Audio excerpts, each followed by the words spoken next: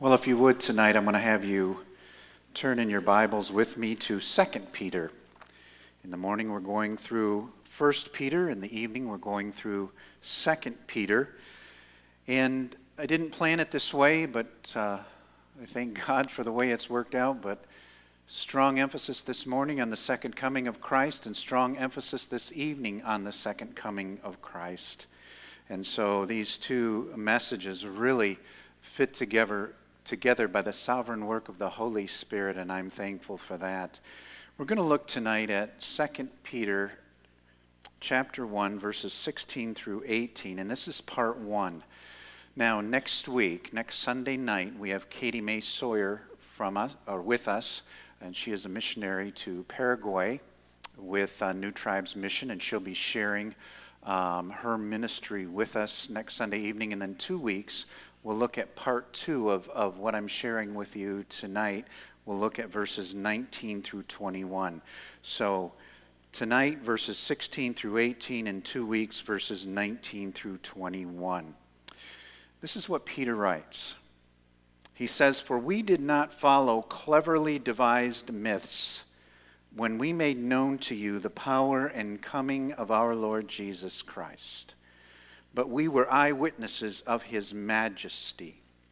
For when he received honor and glory from God the Father, and the voice was borne to him by the majestic glory, 'This is my beloved Son, with whom I am well pleased,' we ourselves heard this very voice borne from heaven, for we were with him on the holy mountain."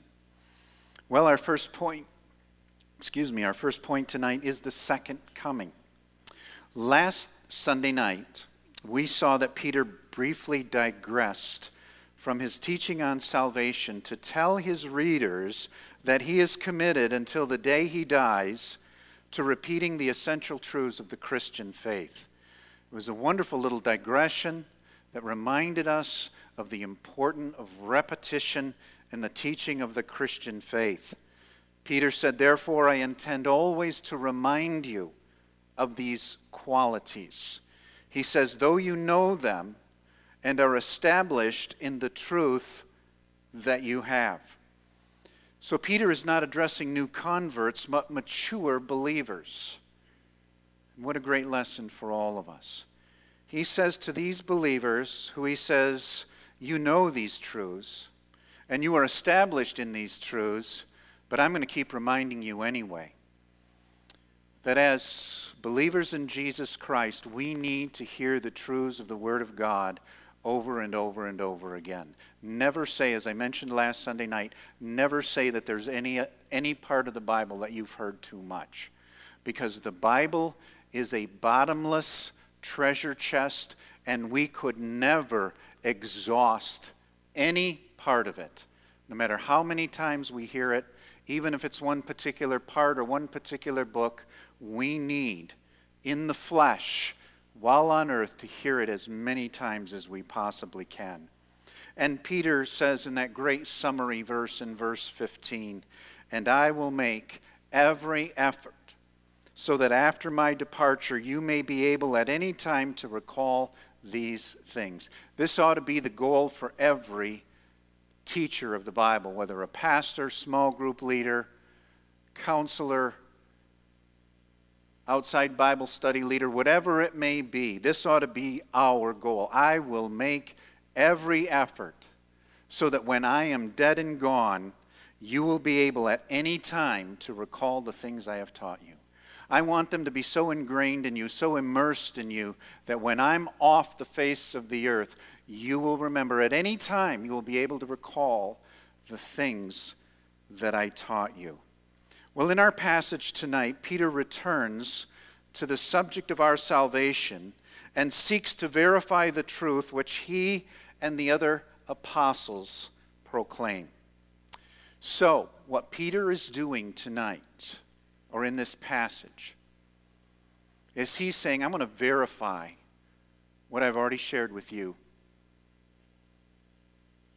Peter has taught us in this first chapter about the greatness of our salvation and the blessedness of the assurance of our salvation. And now he says, I want to verify this. I want to verify to you that what I am teaching you is true. And he does it, and this is so interesting, he does it by focusing on the second coming of Christ. Isn't that interesting? He said, I want to verify for you that this gospel truth can be trusted. And I'm going to verify it for you through the second coming of Christ.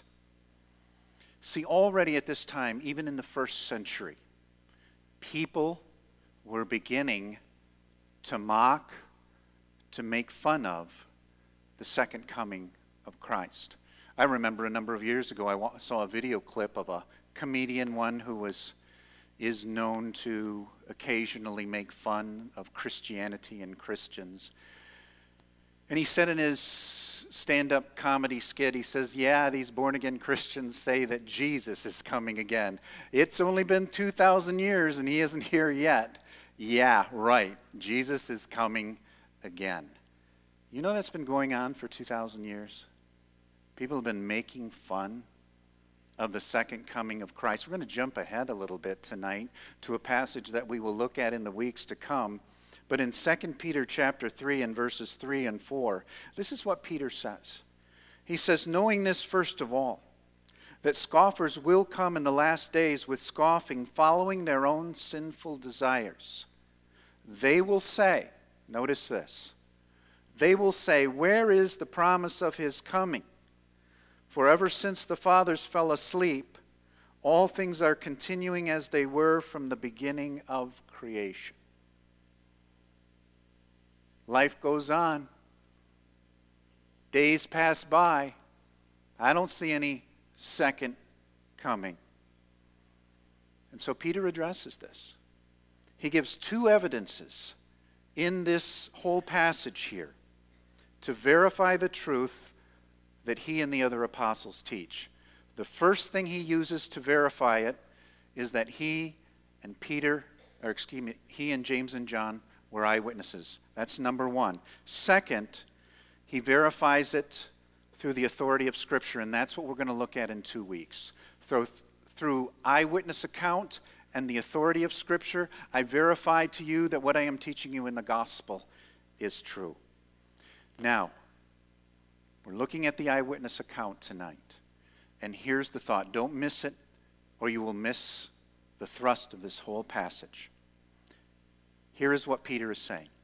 If the truth about the second coming of Christ cannot be believed, then neither can the gospel message. Okay, that's why it's so important. That's why the second coming of Christ, the return of Christ, is so important.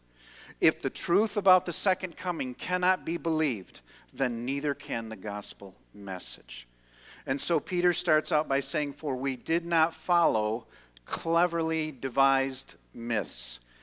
In the first century, false teachers were in abundance. They certainly are today, but they were back then. And they developed carefully crafted lies to draw people away and to make money off from them. In Greek culture, teaching was in abundance.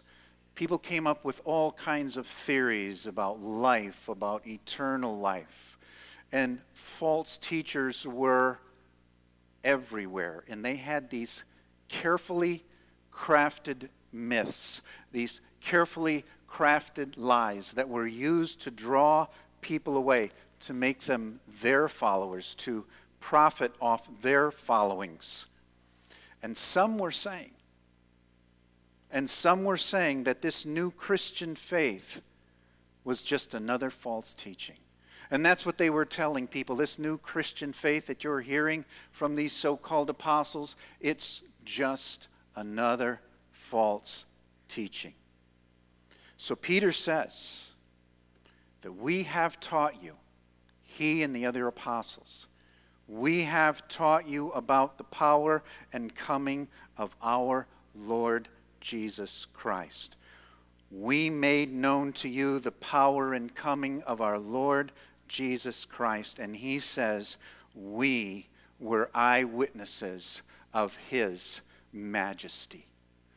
He is saying we saw the very glory and majesty of Jesus Christ while we were with him. Now stay with me tonight. Peter, James, and John were part of an event that foreshadows the second coming of Jesus Christ. Okay, I want you to stay with me on that. Peter, James, and John were part of an event that theologians would say prefigures the second coming of Jesus Christ. Folks, I want you to know they already got a taste of the second coming. They did. Now you may say tonight, when did that happen? Well, it happened on the mountain of transfiguration when Jesus transfigured before them. Let's refresh our memories tonight. Matthew chapter 17, verses 2 through 6. And he, Jesus, was transfigured before them, and his face shone like the sun, and his clothes became white as light. And behold, there appeared to them Moses and Elijah talking with him. And Peter said to Jesus, Lord, it is good that we are here. If you wish, I will make 3 tents here, one for you, and one for Moses, and one for Elijah. He was still speaking when, behold, a bright cloud overshadowed them, and a voice from the cloud said, This is my beloved Son, with whom I am well pleased. Listen to him. When the disciples heard this, they fell on their faces and were terrified. This was an amazing event that has more significance than I think any of us will ever realize. Which leads us to our second point tonight, and that is the significance of the transfiguration. On the mountain, the 3 apostles were given a supernatural glimpse of the glory of Christ. Christ received honor and glory on the mountain from God the Father. His face, I want you to try to use your sanctified imaginations tonight. His face shone like the sun, and his clothes became white as light. He was the picture of purity and holiness. And Moses and Elijah appear. That's amazing. That's a sermon in itself. Moses and Elijah show up on the mountain. And many Bible teachers believe that Moses and Elijah were there representing the law and the prophets. And that may indeed be true. But I think there's something more amazing here. It was Moses and Elijah. They'd been dead for hundreds of years, and they're still alive. Folks, they're still alive. I want you to know tonight that Moses and Elijah are still alive today. And they appeared with Jesus on the Mount of Transfiguration.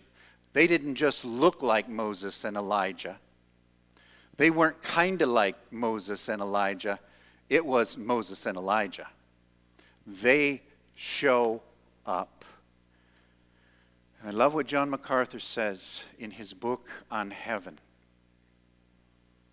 He says, if Moses and Elijah are still alive, so is every person who's believed the gospel, Old Testament and New Testament. They're still alive. This is a great passage on the fact that your loved one who believed the gospel, who knows Christ as Savior, he or she is still alive. They're not kind of alive, they're alive. More alive than we are because they're perfect without sin right now. Moses and Elijah show up. Oh, wouldn't you have loved to have been there? I mean, we'll see them someday. We will. Chris, you mentioned that you would see the one you were praying for of the Korah people in heaven. We'll see Moses and Elijah in heaven too. They got to see him ahead of time. Okay, they actually saw them. And then it says a bright cloud overshadows them. and a voice from the cloud speaks. They hear the voice of God. Not many people throughout the history of the universe have ever heard the voice of God, but Peter, James, and John heard his voice that day. And God the Father declares that Jesus is God the Son, and that he is totally and completely pleased with Jesus. Peter says the voice was borne to him by the majestic glory. Peter said, the voice that came to me, that came to us, was from the majestic glory. Some believe here that Peter, in his Hebrewness, didn't want to name the name of God, so simply called it the majestic glory, and that could be. But he is saying, there came a voice from heaven. There came a voice from that realm that is majestic and glorious, and I heard it. And the God of the universe declares the truth about Jesus the Christ.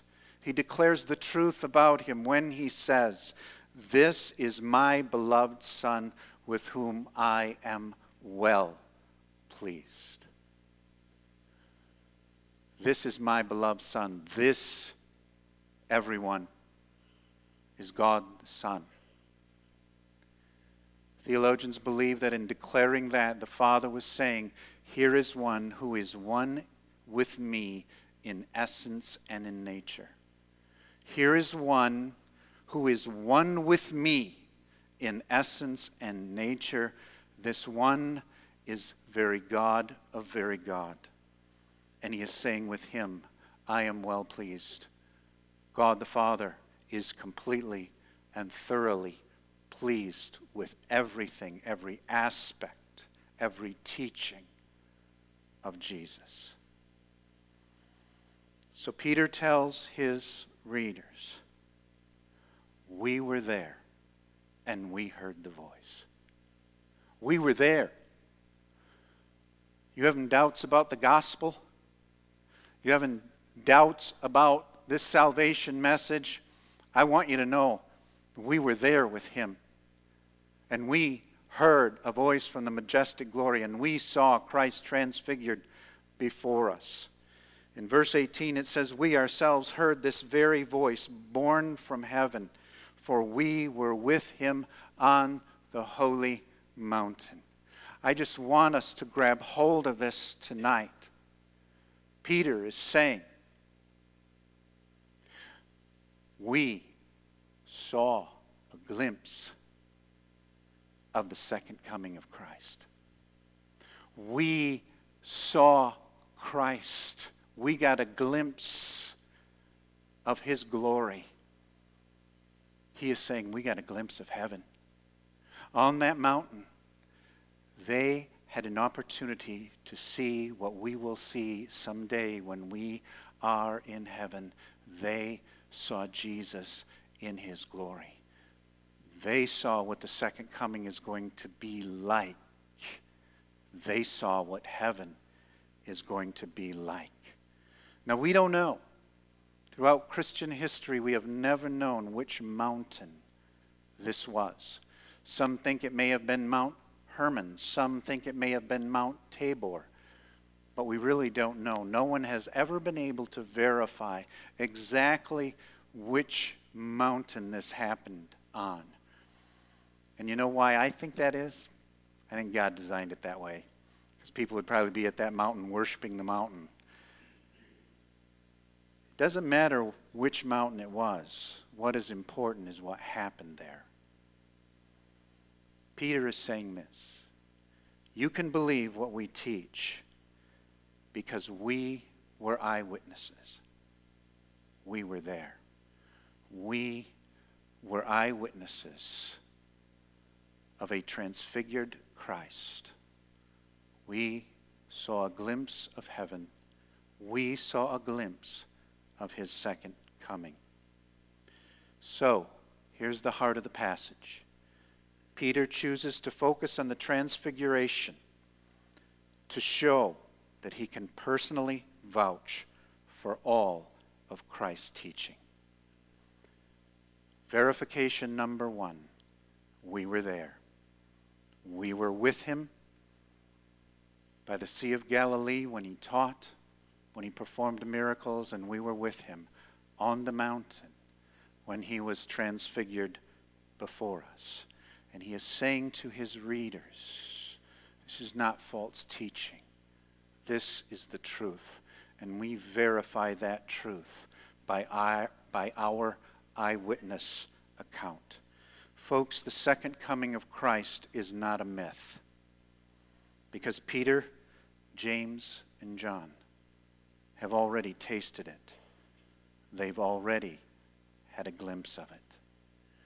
And God wants to use this in our lives. The reason this is part of the holy, inspired Word of God is so that the truth of the gospel becomes embedded more and more in our minds and in our hearts. That when we walk away from a passage like this, we are convinced in the deepest parts of our souls that this is the truth, a truth that has saved us, and a truth that we can confidently proclaim not only to those we come in contact with, but a truth that we can confidently proclaim to the ends of the earth. Let's pray together. Father, we thank you for the gospel message. We thank you for the free gift of salvation that is ours in Christ. And Father, we thank you for the apostles. We thank you for Peter. We thank you for James. We thank you for John. And thank you for the Mount of Transfiguration. Thank you that we have brothers in Christ that we will see in heaven one day who were actually there. They saw a glimpse of the second coming of Jesus. They saw a glimpse of heaven. Oh Lord, embed the gospel truth deep within us. For we pray this in Jesus' name. Amen.